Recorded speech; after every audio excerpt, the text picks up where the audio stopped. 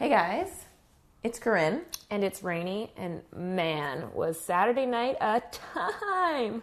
We want to thank everybody for coming out, everybody that helped make it possible.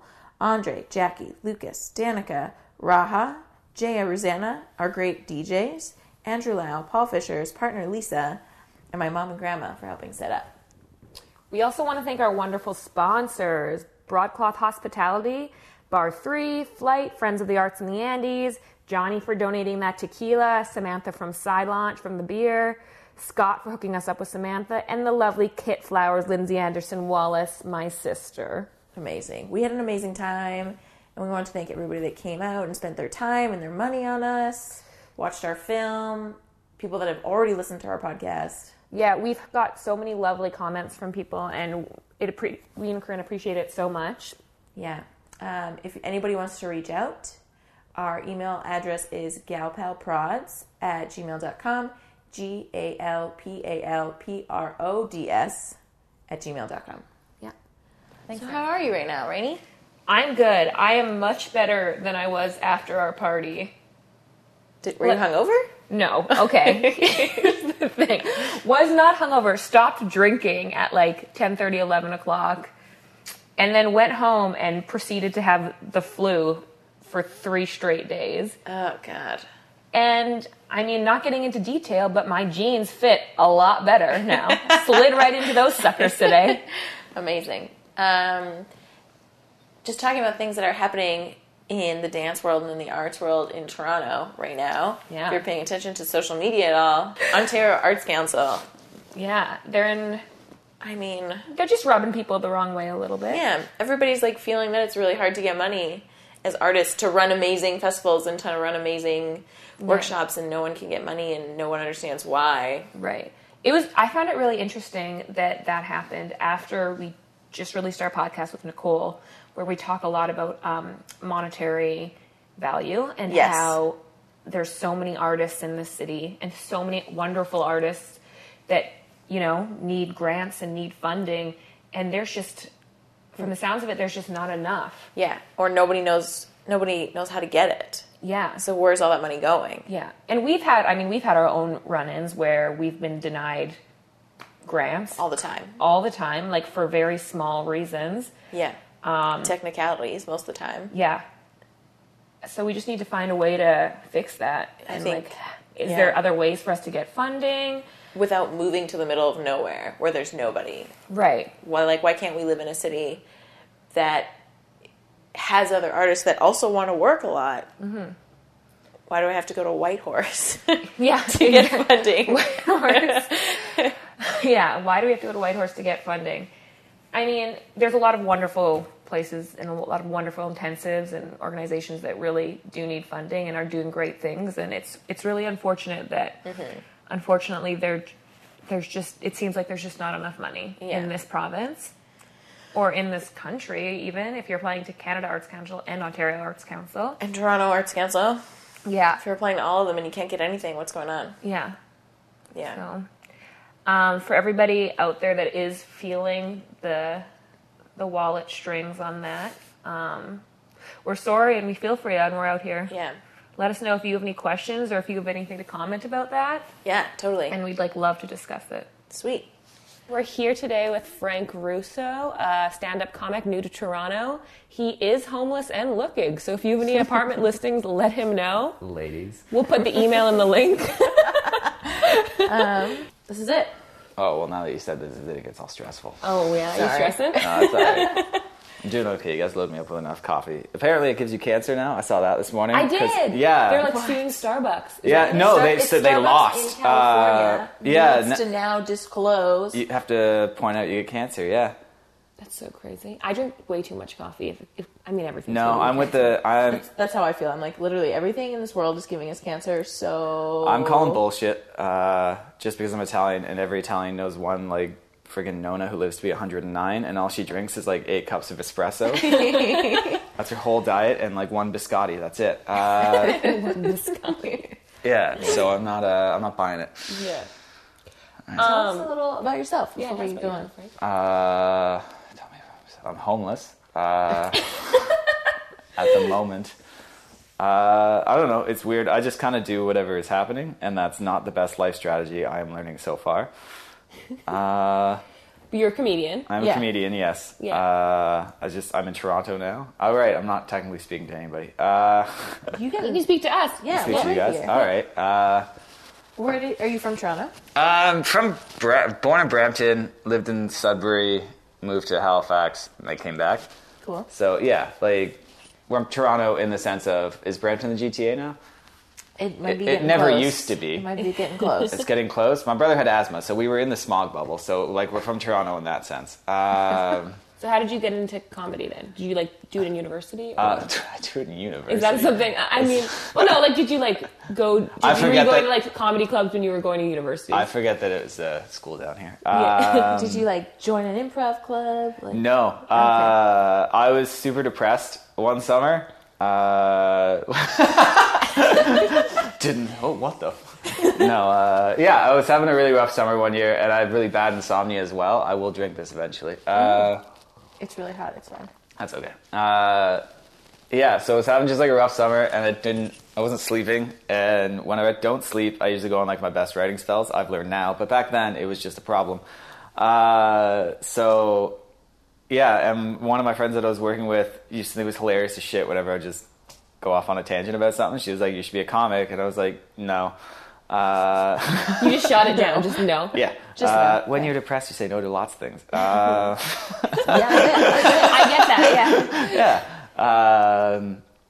So she worked on me for like 3 months, but she just kept bugging me with it. And then one day, because hadn't slept in like 3 weeks at that point, she was like, "Okay, well, since you're up anyways, write something, give it to me, I'll read it, whatever. And like, if it's not funny, then you don't have value again."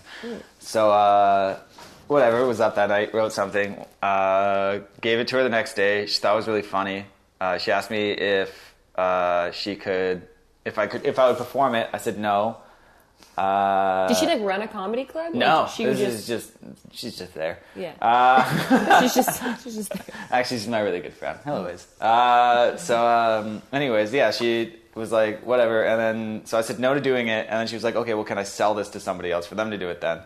And it took me like a day, and I sat on it, and I was like, it would bother me more to watch someone else have, because, yeah, you know, if I'm not going to have happiness, nobody will. That's Yeah.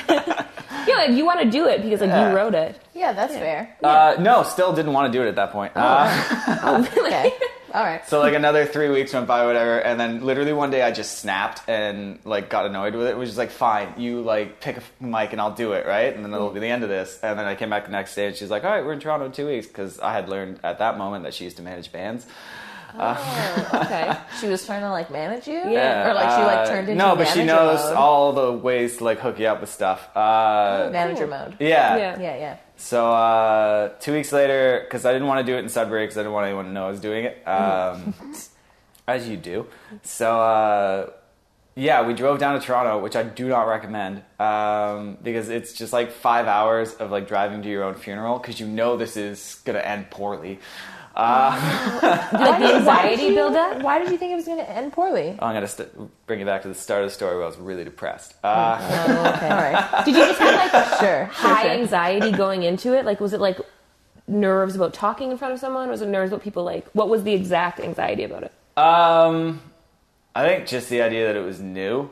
Like, I don't know. Like, it wasn't I wasn't too worried about speaking in public. I wasn't too worried about the jokes, because I really didn't give a shit what people thought anyways. Yep. But it was just me spacing out. I actually got more nervous because I didn't like what I had written down at that point, because I knew which comic I was trying to sound like. And which comic was that? At the time, because I was like 24, Daniel Tosh. That's gone away.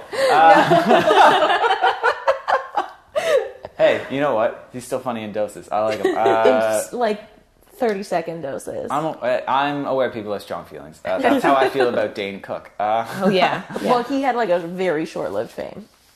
Would you say that? I would say he's still. I mean, he doesn't do any stand-up anymore. But Yeah, he does. oh, he does. Yeah. That's a Bad start. Yeah, he's just quit doing stand-up. No, he still tours. Oh, okay. Okay. Anyway, so you were trying to sound like Tosh. Yeah, so the way I'd structured my jokes were a lot like his, because jokes, like, structure is traded. the things have to be original, but set up punchline is always set up punchline kind of thing. So yeah, there's structure to it. And so I changed them all on the way down there and just turned it into like this weird story that made no sense in looking back on it. But after it was done, it was at Giggles at the Groove, at Groove Bar on Danforth. That's the only thing I remember. And did it. I thought it went forever. Because it was only supposed to be like 5 minutes, and then I got off stage and I was like, holy shit, that was like the longest 5 minutes ever. And he was like, no, it was like 9, we let you run. I was like, dude, I was like shitting my pants up there. Why did you I was like desperately run? waiting for this light to show up. And he was like, no, it was like, you look like you're having fun. So he told me to hang out afterwards because I was going to be done. Who was this person that told you that? The manager at the time. I don't know his name because I'm really bad with those. Anyways, he told me to hang out afterwards, and we did. And then he was just like, if you're thinking about doing this, you can hear that you're going to pick it up very fast. Like, just, he's like, that wasn't good. But, like, you can tell that you're going to pick it up. And I was like, oh, okay. And then went back to Toronto the next day and bombed horrifically. So, Was that like a seed planted where it was like enough confidence boost to like make you try again? I didn't see it as something that I would be good at. And then just when he kind of pointed out that, and he's not the first person who told me like get into comedy, as my friend had and a couple others. But like, that was from someone who sits here every week and watches like just dozens and dozens of people walk half his bar. So that was an unnecessarily nice gesture from that person. So yeah, and it made me want to do it again, but Sudbury didn't have anywhere to do it, so I'd have to keep driving down to Toronto for 5 hours? For like 4 hours at a time, and then you come down and you would do like 5-minute spots, so you might get like 15 minutes in the night or something, and then you drive back to Sudbury. And it's not paying. They're not paying you, right? No, they're paying you I'm like like a shot. 7 sets in. Who would? I mean, people still aren't paying me, so. Yeah. So I used to go down, but then I realized that like, because I was still at a full-time job and everything, so I would like leave Sudbury at 4, get down here, do whatever, get back in the car, get back there at like 3 in the morning, 4 in the morning, and then go to work at like 7. What was your full-time job at the time? I was working for the government at the CRA for a job that I still do not fully understand what my job was. If you looked at my thing, it just said controller, and I don't know what I controlled. So What, did you just send emails or? no, I had to take tubs of work and just put them in front of desks. That's it. They still were on like a paper system back then. Oh, so my God. yeah, and this is like in the 2000s, not like way back when. Yeah. After 2010. So they just people send in their paper tax forms still, apparently. Still? Yeah. And it was my job to physically pick up tub from here and place there. Like, that was my whole... Day? That was my whole day. Your 8-hour day? 7.5, because we get half-hour lunch. Details. Yeah. But yeah, so that was my full-time job. So I was just showing up there exhausted as shit. Yeah. As you do. And, but it was cool because I, like, really fast realized this is not sustainable. So I didn't have time to learn on the same curve everyone else did, so I started just picking up little tricks where like I would go to the shows and be like 15 guys in a lineup, so I would just bring a piece of paper with me and write down all the topics that everyone talked about, and then I would get back in the car on the way home and be like, all right, 9 guys made UFC jokes, I won't make UFC jokes. 7 guys made jokes about whatever, Doug Ford, I won't tell jokes about Doug Ford. It's like background is already covered, so I had to find other ways to like... Amazing. Yeah. That's actually very creative and like, Very smart. yeah, that's super smart of you. Enough So when time. you, after you Well, performed, like, that's like what you have to do, though, right? I guess, yeah. You like have to make do with the time you have and like your capabilities. that's survival skills right there. Literally. Yeah, you make do with time you had. I listen to every podcast. I mean, like from professional, like Joe Rogan ones, Bill Burr ones, down to like just some fucking yucks one of some guy I'd never heard before, and then I would just listen to all the things that they would say and complain about, and whatever overlapped, I would listen to that, and everything else was just your opinion. No, because like you will hear people it's like, people doing stuff for charity will always ask you to work for nothing, blah, blah, blah. Just ways to like make sure you get yours, because there's like no shortage of people who will ask you to do it for free. Yeah. Or the exposure, delicious exposure. Oh my gosh. I live off that for days. Yeah.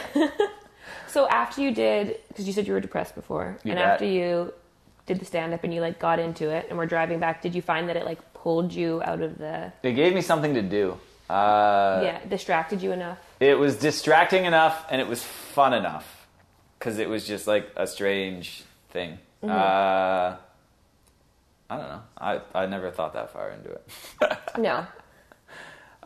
Do you find like you're very happy when you're writing and you're performing more?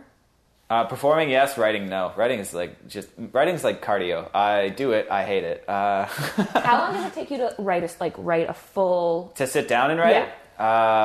Forever. constantly in progress? Well, I got really good at. I find if I stand up and move around, I used to sit down and write, and I'd write in bullet points, and then I would just jumble all the bullet points until it made some sort of sense, and then just progress. I was running 2 rooms in Halifax twice a week for the whole time I was there. Oh, wow. So I just got really efficient at it, and because the audience doesn't change that much, and you can't just go up there and tell the same shit you did last week. Yeah. So I would go to High Life, which is one of the rooms I would run. I'd try out all the new shit because they're stoned. What do they know? And then I would take it to my other room, kind of like work out all the kinks there, and then I would bring it back to the other room, and it would be so different from the first time I told it. I could get away with doing like 3 minutes of all the new shit this time. Yeah. And then I'd leave everything at 80%, and then I would take it all to other rooms and just work out the kinks to get to the 90, 100. Nice. Because there's nothing that's ever done. No. No. Even, no. They're never done. Also, you're developing jokes like on the fly, probably when you're developing jokes on the fly, but a lot of it is just learning. It's a language. And just kind of casually understanding. It's like, I have my degree in psych, so this is the only thing I've ever used it for. We also had someone else in psych on our podcast. Yeah. That's hilarious. Yeah. It's true, though, because you learn, like, little tricks to people, and they're super helpful in comedy. Like, if I go up on stage and start telling you a story about, like, I hate my ex-girlfriend, she's such a bitch, like, we should have broken up long ago, like, she was the worst, blah, blah, blah. I'm relying on you to like me. Which, like, half of you just hearing me tell those jokes might be like, well, fuck this guy. Like, it's automatic. That's my instant reaction. Yeah, Yeah. but I can flip that and tell you those exact same jokes, but this time just worded as, like, have you ever been dating someone for so long and you just hate each other? And now you're like, I remember Steve. Like, now I can steer this joke, tell you all the same things, but I'm doing it from behind your head. Right, because it becomes more relatable, right? What? Because it becomes relatable. It becomes relatable. I don't like a lot of guys who go up and make it seem like I do this, and it's like, no, we all do that. Like, we just don't chat about it. Yeah. Yeah. So I find I've been trying to, not the stuff that you guys saw before this, but in all of my current stuff, I have a theme where it's just stupidity is the one thing that we all have in common.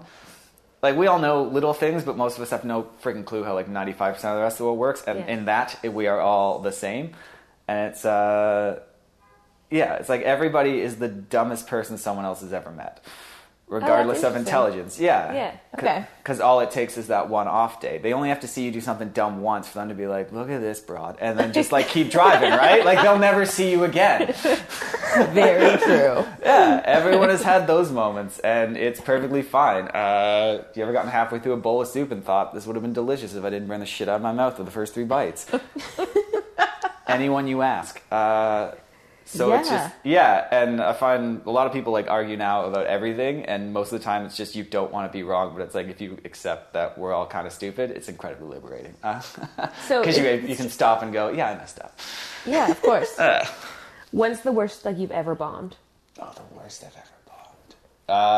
That was the first time I ever brought a girl to a show. Oh, you bet. I can't wait. Got up on stage, got the first joke, and I think the next 2 lines out, and then blanked. Just outright blanked. No. And that was at a point in time where I did not have any sort of skills to be able to cover for that.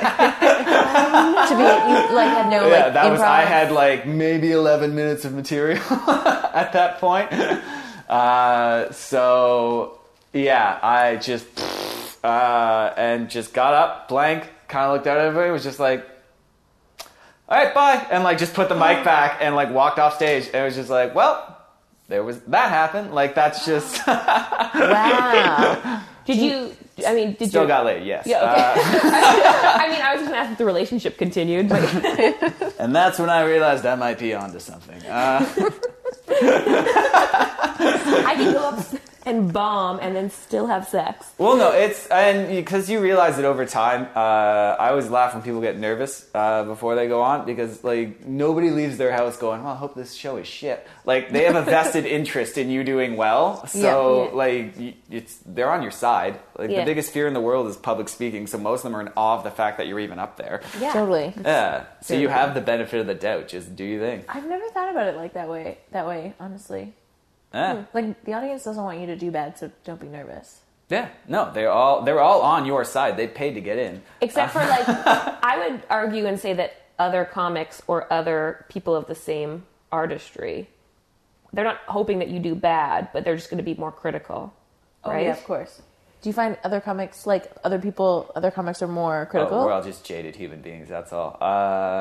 It's not that we're critical, it's just like when I used to go to Yucks on the weekend in Halifax, if I wasn't on, I would just I'd watch you 2 nights at least. Once I would watch you, once I would watch the audience. And I want to know what the difference is here. Like there are some guys who don't have very well written jokes, but they can crush just on like body movement. And like there's a natural engagement. There's like a whole body charisma going on kind of thing. And like I used to make the joke, Adam Christie will tell a joke, and like in written form it's not the funniest joke, but then he'd shimmy his shoulders and everyone laughed their asses off, and I would just watch it and I'm like, hey, how did that work? Like what am I missing here? Right. And you just realize that like the slower you can take things, I've learned that now, where like just taking a half step back while telling a joke, if it's in the moment of that joke, that itself is its own punchline, and you can kind of drag stuff out. So it's really cool. It's always changing and there's always shit you can figure out. Do you do a lot of physical comedy? No. No. That's not really like your I'm not like a very physically active person. I don't know if you get what I mean. I'm a physically active person, but like I'm not very eccentric in that way. Yeah. But you said you were Italian. I am Italian. So it's like talking with hands. I'll talk with my hands, but like I won't, like, no, physical comedy is like you drop and sit-ups and shit like that. Yeah. I think like Robin Williams, like when I think physical comedy. I do not sweat during my set. No. That's a good way to put it. Yeah. So you're not doing tons of cocaine. I'm not doing tons of coke. I have not gotten to that part of my career yet. It's pretty common though, right? It is pretty common, and just to be honest, the longer I've like hung out, and if my mom's listening to this, I'm not going to do cocaine. I just used to make the joke with my friends that like I've met a whole bunch of comics who used to do a ton of blow and are now like really successful, but they all had that burnout phase. But when you listen to them tell their stories, you realize they did all of the climbing during the cocaine phase, where it's like just had all this extra energy to be like going to parties, meeting people and stuff like that. And I was like, maybe coke is what I'm missing from my life. Again, Mom, I'm not doing cocaine. Like you think it's like an entry door to get like more successful as a comedian? No. No. No. Well, it's a great way to make friends from what I've gathered. I guess it depends who you ask. It depends who you ask. I've worked in like the bar industry for a very long time, and I never did it, and I've seen lots of people do it, and I've seen it ruin like too many people's lives. So I'm always like, whatever. Plus, like, I don't really want to be like awake and jittery. I just said that because I've seen so many comics, like when we go to comedy shows up at Eglinton, what's it called? The comedy club there. Yeah, is it? Yeah, it's not yet. No, it's Absolute. No, Absolute. Yeah. Okay. And we saw 2 guys go on right after each other, and they were flying. Oh yeah. Ooh. Like so much that me and Lucas went, like we grabbed each other and like held back because they were flying so hard on some sort of drug. I'm assuming cocaine. And like it was so noticeable in their eyes because they're on stage and the lights are there. Oh yeah. It's just very noticeable when a comedian is on none of this drugs, is shocking. No, I'm not shocked you there at all. Yeah. My favorite one, I was in Edmonton once at the comic strip, and this is the first time I'd ever seen someone, like I knew comics do coke and all that stuff, but this is the first time I'd ever seen someone physically do coke at a club. And it was just this guy who like came like in. a comedian or ever? Comedian. Although I don't know what level he's at, because I only met him this time. And there seems to be some arguments. But he came in, he like had his backpack, he sat down, he's very professional, took out his book, took out his pen, started like whatever, looking at his stuff, thinking about what jokes he's gonna do, stopped for a second, took out this tin from his bag, put a bump on the back of his hand, and just did it. and then like went back to writing. Was it down. like in the green room or like No, this out? is out in the open. Out on the tables, yeah. Oh my god. So we watched him do it, and I was just like, holy shit. Like, that was the first. And then he proceeded to go up and have just like the worst bomb I've ever seen. Oh, really? Oh, yeah. And it was like he was trying to do dark jokes, but like there's a way to do them. And if you forget to add punchlines, it stops kind of sounding like jokes and more like what you did on the weekend. And it's really hard to discern between the two. Yeah. And so it was just like this creepy, uncomfortable 9 minutes where we were all just watching it like, oh shit. Just watching it go. So that was, yeah. downhill. And but like you can see him like panicking in his brain, and at that moment in my head, I'm just like, yo, I bet the coke is just ruining this. Because like you're high, you can like slow process your way into something else. But like I assume when you're on coke, you're just like, what do we do now? Like it's Distractions everywhere. I've met those people. I got like 9 new business ideas. Just tell them about those. Like, Just pitch your ideas. So real.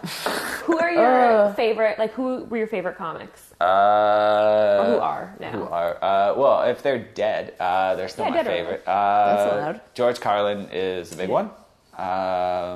Richard Pryor. Bernie Mac. Who else is in there? Brian Regan. Just he's like Brian Regan does not fit in with the rest of that group at all.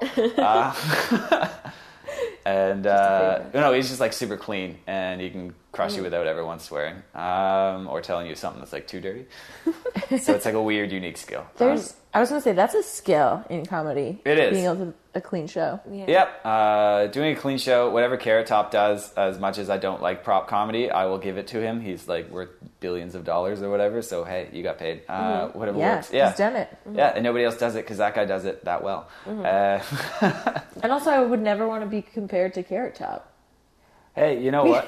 But wait, so Steve Martin did prop comedy, didn't he? Like his first stand-up. He did it for, he was like a whole show. He had music and whatnot. Yeah. And he was doing arenas back before arenas were a thing. And then he just got bored and was like, okay, peace. But that would never work anymore, what his stand-up was, right? I think if you did it well enough. I don't know. Bo Burnham popped up for a bit, and I didn't get that at all. So not knocking him or anything like that. Yeah. I have to watch it in segments, and then like my brain will try and process it. And then somebody explained it to me that just I had to stop thinking about it as stand-up comedy and think of it more as like a variety show kind of idea. Right. And once that was explained to me, I was like, oh, okay. Now it's okay. Yeah, because a lot of his jokes were like because like you said, comics watch everything critically. If you actually listen to his jokes from his earlier specials, it's just like a 20-year-old kid calling girls like sluts and whatnot. And I'm just like, yo, I watch open micers come in with this stuff every week, and you all like hate them to death. Yeah. And then I would hate it. He was getting around it for a while because everyone was like, well, he's cute and whatnot. And I was like, yeah, but this has like all of the trappings of one day some girl middle of his show is just going to stand up and go, this guy's kind of an asshole. And like that's just going to snap the fog for everyone. I hope that happens. Yeah. Well, it's kind of like you said with Dane Cook. He was this huge thing for a while, and then one day someone just went, he's kind of a dick, eh? And like that was it. It all just... Now it's you. Yeah. I want to like rephrase something. So I didn't mean comics are critical when they watch everything. I mean like another comic would be more critical of another comic on stage than an audience member. Depends who it is. There are some comics I just watch because I enjoy. If you ever get a chance to watch Matt Wright, I think he's just hysterical and like wildly enjoyable. Is he in the city? He's from Newfoundland. He writes for 22 Minutes right now. Oh, nice. And I'm just I think I've told him several times I am his biggest fan. As a comic, he just makes me laugh my ass off. And he's like, I watched him crush a room eating like tomatoes out of his pocket once, saying nothing, just like little finger foods or whatever. And I was like, God damn it! Cherry tomatoes. He's just so goddamn likable. I hate him. Would you ever go into writing instead of... Because you're a stand-up comic. That's what you would classify yourself as. Sure, why not? I mean, is that so? I would like to get into... I want to try everything. Like, worst case scenario, I assume stand-up comedy would, like, lead me into marketing or something like that, like advertising, because those are the same deals. You get to come up with weird shit that's catchy. Right. Interesting. Yeah. You just got to be paid to, like, do it in a certain direction. But, yeah, that was always, like... Do you think you would have the same creative freedom? I doubt it. Yeah. Yeah, you would have to be probably a little more like PC and Yeah, there's not a lot of porn jokes in Pepsi commercials. definitely not. No. No. They look like a softcore porn, but there's no jokes. That's the difference. Amazing.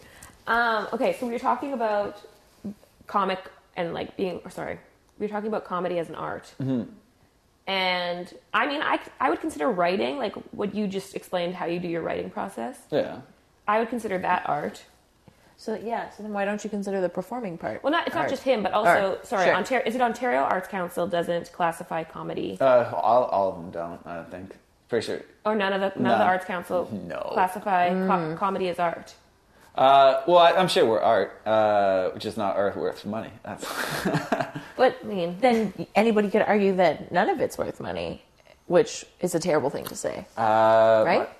I don't know. My friend's uncle works on one of the councils in Nova Scotia, and his daughter was telling me one year they gave money to someone who just danced in a forest for 7 days. So I have no fucking clue where any of this cash goes. That's real though. Like as artists continually trying to get money, it's unbelievably difficult. But like, I think it's. I don't know if it's. I don't know if this occurs in other art communities. I assume acting, because there tends to be a little bit of overlap or whatever. But like, comedy's full of weird people who like. The world is full of weird No, people. I know, but because you have to have like a certain ego to do comedy to a degree, I guess, or at least a lot of guys start out with one. That slowly gets grind down. But like I used to make the joke when I was running my shows. It takes about 3 mics for you to get comfortable starting off doing comedy, and it takes about 4 mics for you to start telling me how you could run this room better. Like, All right. yeah, everyone I ever met after like a handful of sets were just like, you know what I would do if I ran this thing, and it's like, yeah, go fuck yourself. I probably won't see you in 3 months. Like, it's there's so much like people who just wash out of everything, but there's also a bunch of people who like.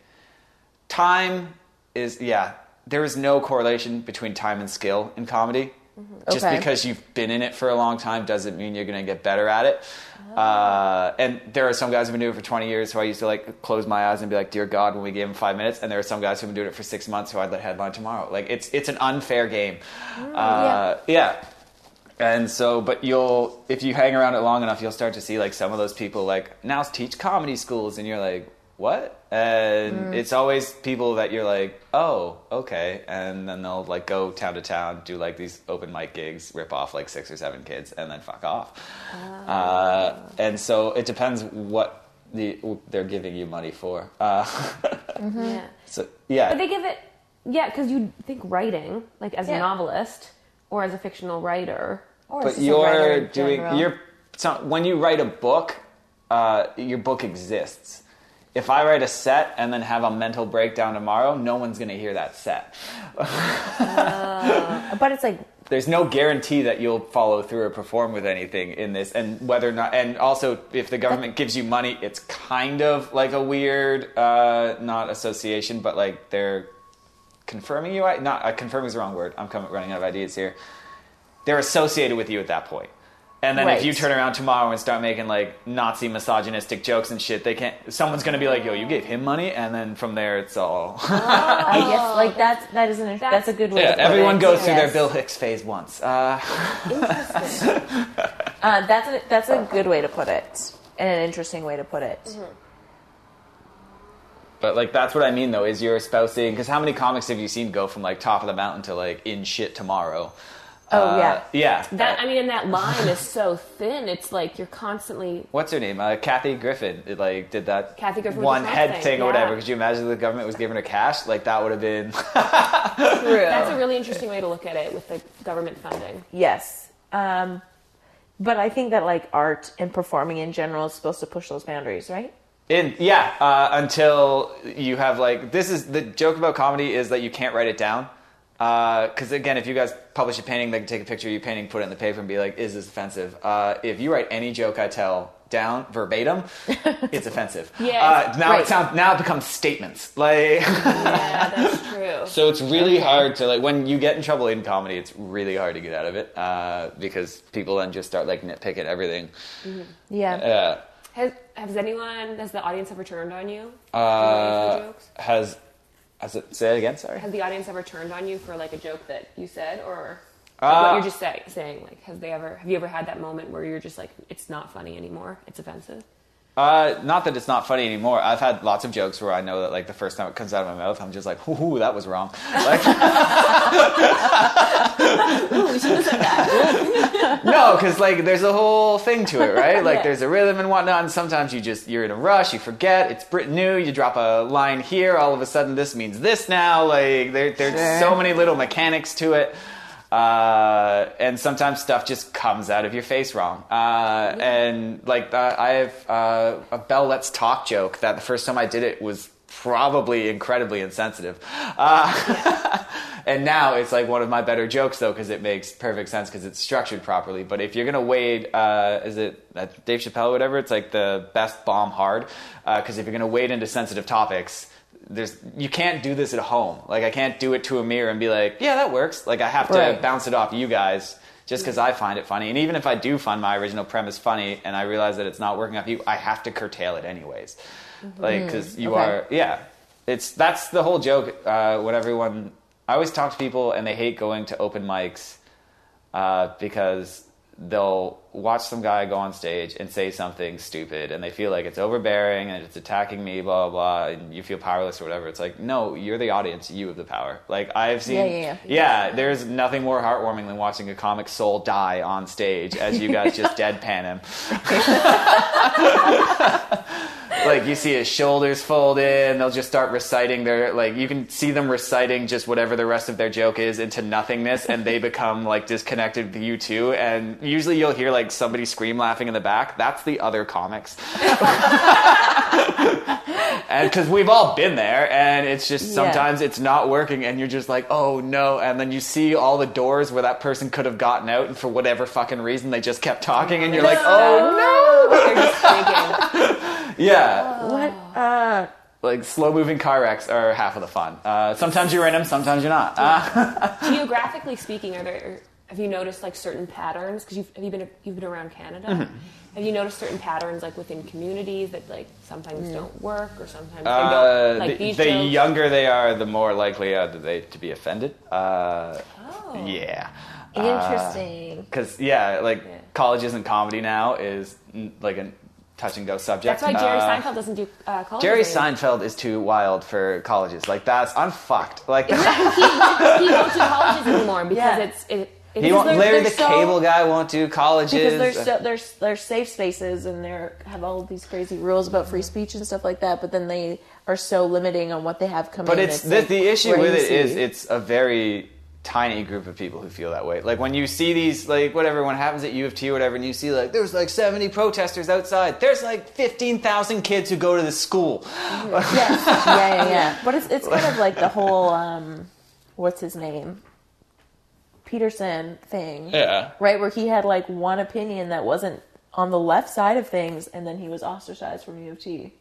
Wow. Well, he's just, I think Jordan he's on Peterson. sabbatical, actually. Well, he's also now he got making a lot of like shit. He got a lot of millions. shit. Oh, And no, then- trust me, I'll watch that whole thing. and then he went on sabbatical. Yeah, I was watching that one. It was the Lindsay Shepherd one that like weirded me out the most. I don't know if you guys saw that one. It was the Laurier one where all she did was like in her class, she played like a 2-minute clip from Peterson's TVO thing. And then and then she got in so much trouble for it. She almost got fired. Yeah, her professors like dragged her in his office, started telling her that like she broke the law and that this was like a violation of people's human rights, and she was just smart enough to record it. But like throughout that whole thing, if you looked at all of the media in Toronto and Canada to a degree, all the major papers were like, "This is fucked."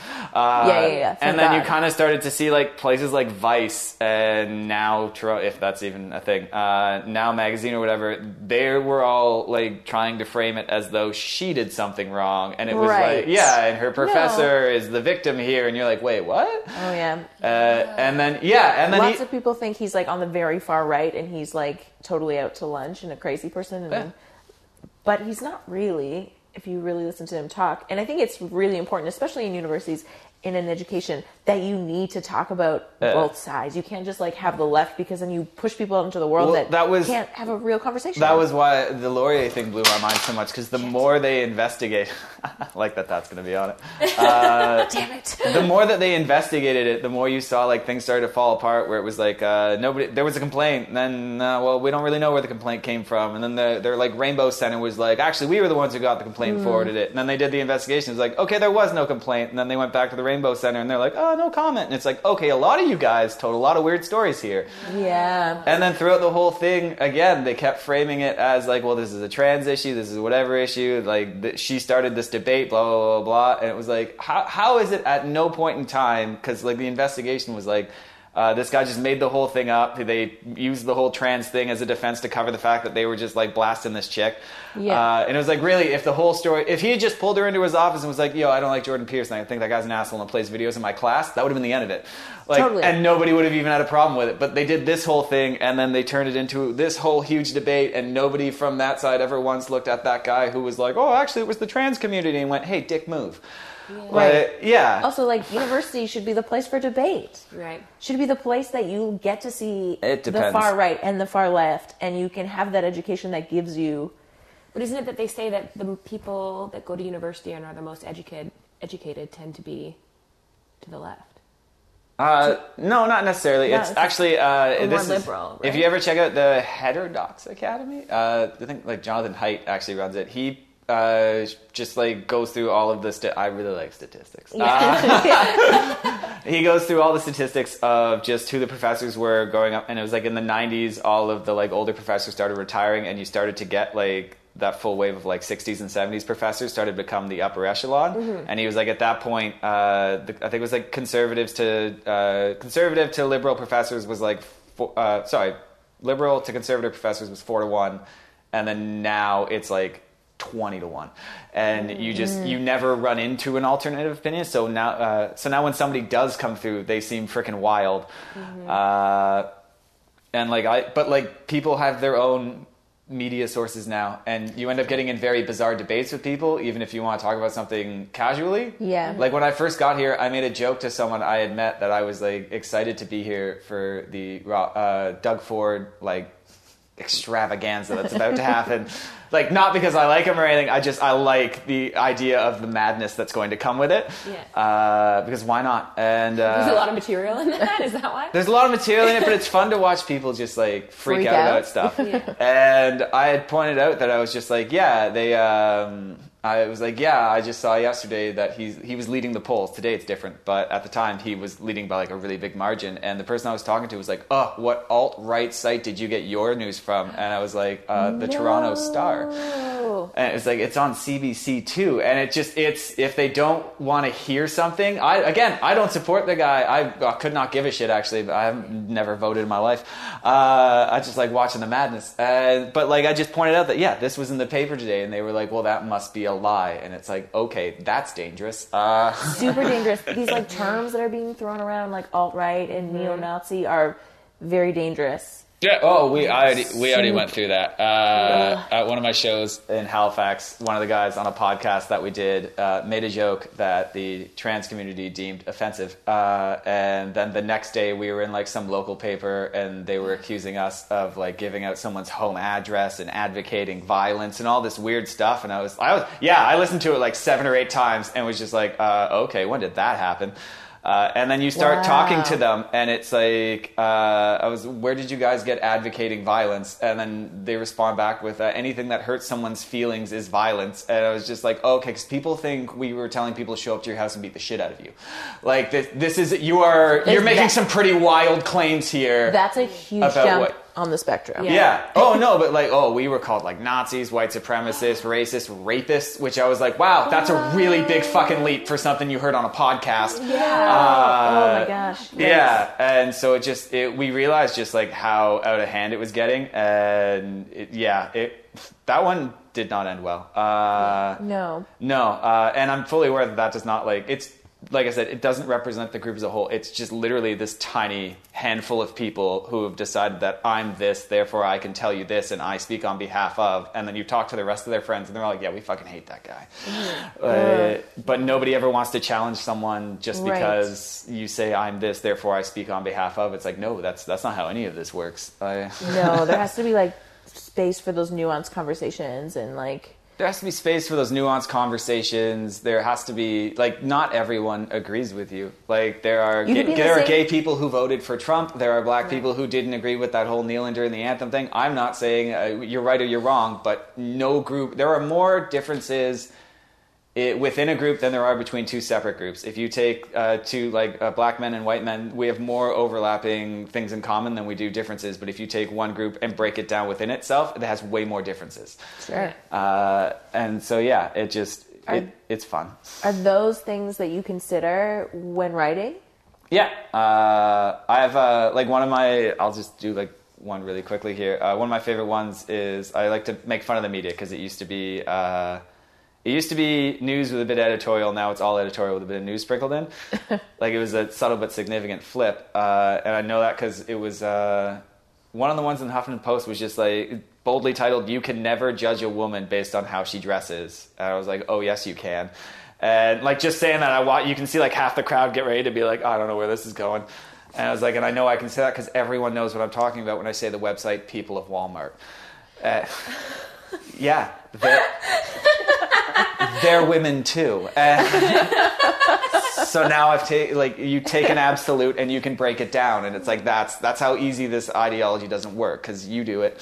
Yeah. And so and you probably see the faces on people go hold back when you say those punchlines, or when you lead up to those punchlines. I talk about trans-abled people in one of my jokes, and by the time I get trans out, I can see half of them being like, oh shit, this, and then abled comes out and they're like, I have no idea what you're talking about.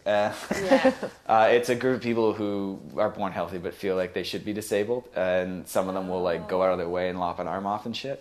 Interesting. Yeah, and it sounds like a weird corner of the internet. It's not. They had, when I was in Edmonton, they were having a convention. I don't know who goes. I assume medical professionals and power tool salesmen. But these guys, but it was just something that the paper was talking to them, and they were making it seem like this was completely normal. And I was like, no, this is it for me. This is where I'm drawing the line on progressivism. I'm out. Sorry. That seems crazy. No, you can exactly. You can do whatever you want with your body. That's fine by me. But you're not watching my kids like that. Right, sorry. We spend millions of dollars a year on those high school ads teaching kids not to cut themselves, right? And this guy's fucking committing like that. So I didn't. That stuff just blows my mind. Right. Yeah, but again, it's also a very small. Yeah. Small corner of the universe, you do whatever it is that you want to do, but I am allowed to look at it and go, ew. Yes, you are. You're allowed to do that. Frank, do you ever think that you're just do you ever wake up and you're like, I can't be a comedian anymore? This is it for me? Oh, Jesus, dark. Sorry, quick switch. 5 hours ago.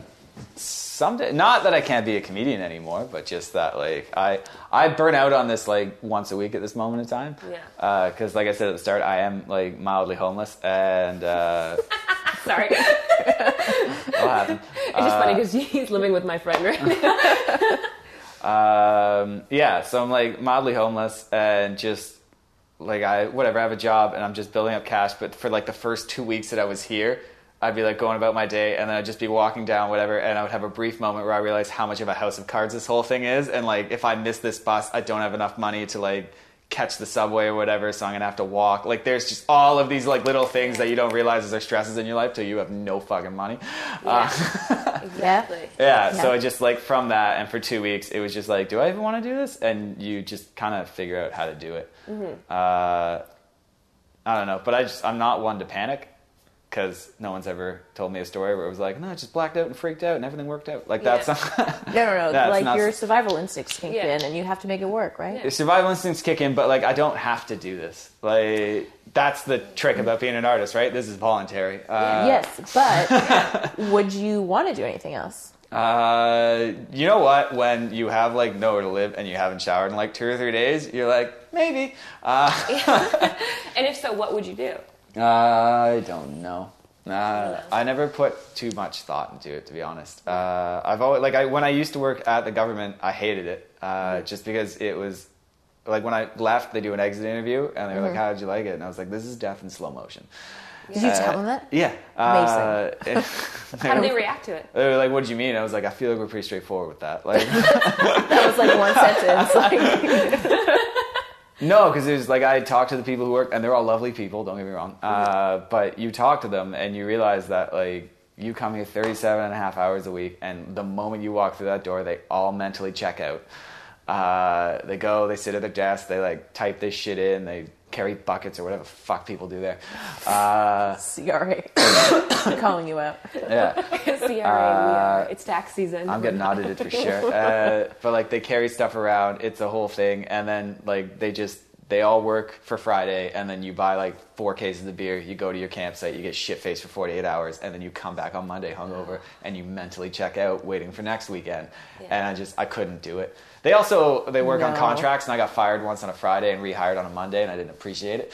So that is super annoying. Yeah, but that was again, nothing bad against them. Please don't audit me. I have no money. What are you going to take? So They'll just hire you again. Yeah. Take Come off. back.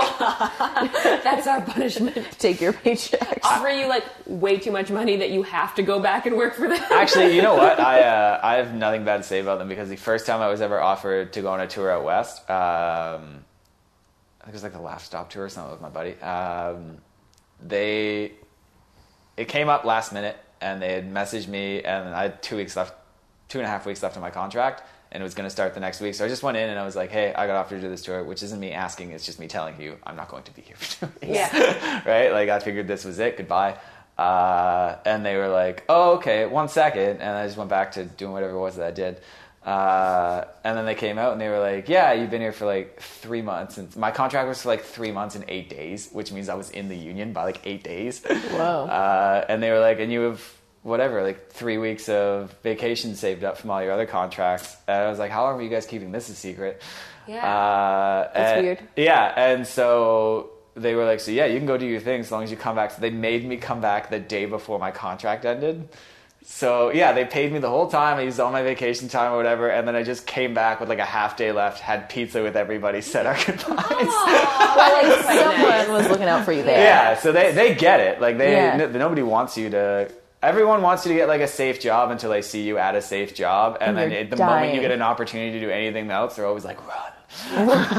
Take it and leave. Yeah. Totally. So like, yeah, I get it. Do you think being an artist, being a comedian, I guess we'll say? Yeah. Do you think it's killing you? Slowly? Oh, absolutely. It's also a slow death? It's a slow, when I was running rooms, whenever we would get a new comic, I think like every third one would send me like this big long thing after the end of like their first or second set about how like this is what they're going to do with their life. I'm going to do comedy. Like this is my thing. They were like so into it. I've never had so much more fun, blah, blah, blah, blah. And I would just tell all of them like, just think of the thing you love the most and then just hold it out of a car and like grind it against the floor for a few years. Yeah. Because that's all this is. Because they have to like grind it out. You have to be bad. There's no like you can get through the first 6 months, which is almost you exclusively eating shit, because you're like, oh man, that set went really well, and then you watch someone who's actually good, and you're like, I'm shit. Like it goes away really fast. The like weirdest scenes you'll ever run into are the ones where there are no like professional comics, so it's just like a bunch of open micers to figure it out, and that's where you get like the weird sausage fest rooms where like walking people is a badge of honor, and it's like, yeah, well, it's the guy on the lineup after you. Fuck off.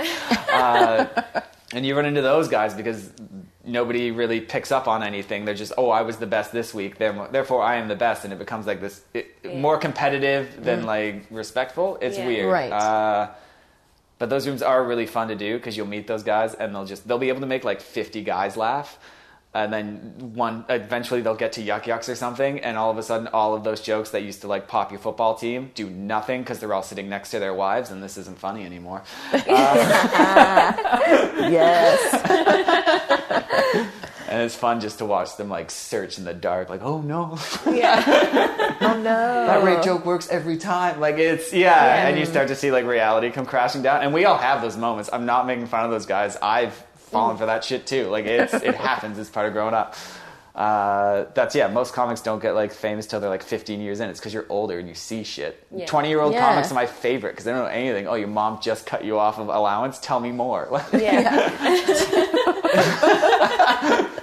So true. Cut you off. Yeah. Cool. Any other questions? No. Do you want to plug anything? Do you want to tell us what you're doing? Where are you performing? Yeah. I have a show in Nixon, Ontario, because that's how well my career is going. Nixon, show. It is a show. Actually, no, it's going to be a fun time. They're really cool. Small town's always the best. Nixon, I think on the 12th, and then in Sudbury, I'm on some sort of like pot show, which is right up my alley. It's like a 420 festival with Dr. Bongs or whatever. I have no idea. I should have really written this down. But yeah. Where's your manager friend? What is she doing? Oh, I have no idea. No, I'm back on my own again, so I got to figure all that stuff out. Cool. I got to get like headshots, be an actual professional. That's the one thing about coming to Toronto is I have to like fit in now. What is your what's the big goal? Like, what would be your end best scenario? Oh, if I could afford a place like this. Yeah. The exposed brick, right? This is the exposed brick. It's in a building that looks like it should be old, but it's not. It's like a converted Catholic school or something. It's converted like Something. industrial building, yeah. Converted industrial business. Just make enough money. This is doing where all the comedy. tragedies That's happened. it. Honestly, if I could make enough to get by and do it, but I didn't get into it for any specific reason, like I said earlier. I never got into it for a specific reason, so I never had a specific goal. But I like doing it, and it's fun. And like I said, if I like spin out of this with like a marketing or advertising job, I'd be cool with it. If somehow I get into acting, that's fine. If I could write, that'd be just as much fun. As long as it's not me sitting in front of a computer typing random numbers into something that means nothing. Right. No. I did have one question before we finish. Okay. Go for it. How do you like manage doing a side gig and doing comedy at the same time? You just have to give up on a personal life. I haven't like dated anyone in like 4 or 5 years. Like dated. Dated, yeah. I just I would like when I was running I will never run 2 shows again. I can tell you that because Learning. that you feel that one. I did that for a specific reason because I wanted to like up my game a little bit, but you realize like you start to feel trapped. You can't I couldn't go away for 5 days because I had this show to run, and comics are like the least reliable people on earth. I'd like these shows to run, and then I'd be working like 4 other days, and I'm working nights, and humans work day hours, and you just never see them. I had one girl that I was kind of seeing right at the start and I did a show out west, and I was like, I go on at like 8:30 or whatever. And then while I was on stage, like my phone is just blowing up in my pocket. And I'm just getting a billion text messages. So I'm like, yo, who's dead? And so whatever, got off stage, opened it up, and it's her. And it's all these messages about where am I? I'm not messaging, blah, blah, blah. I must be off with like some girl or whatever. And it's like she forgot about time shifts. So it's like 8:30 here, whatever time I'm going on, and it's like midnight over there. And it's just like, this is the end of this. Goodbye. It's hard to sustain a relationship. It's hard to sustain a relationship. It's incredibly lonely. Being a comic or being an artist or both? I guess. Like when I was in New Zealand, there were like legitimate days where the only person I speak to is the person I'm ordering my coffee from until you get to whatever it is that you're doing. And so you don't realize that until you're there and you're supposed to go with your friends, and I didn't. So it's just, it's things like that. Like when I was driving I drove from Winnipeg, I had to do a show in Edmonton from Winnipeg, and that's like a 20-hour drive. So I slept for like 2 hours, got in my car, started driving. And then you just realize through like the northern Saskatchewan roads, there's fucking nothing. Tell me about it. Yeah.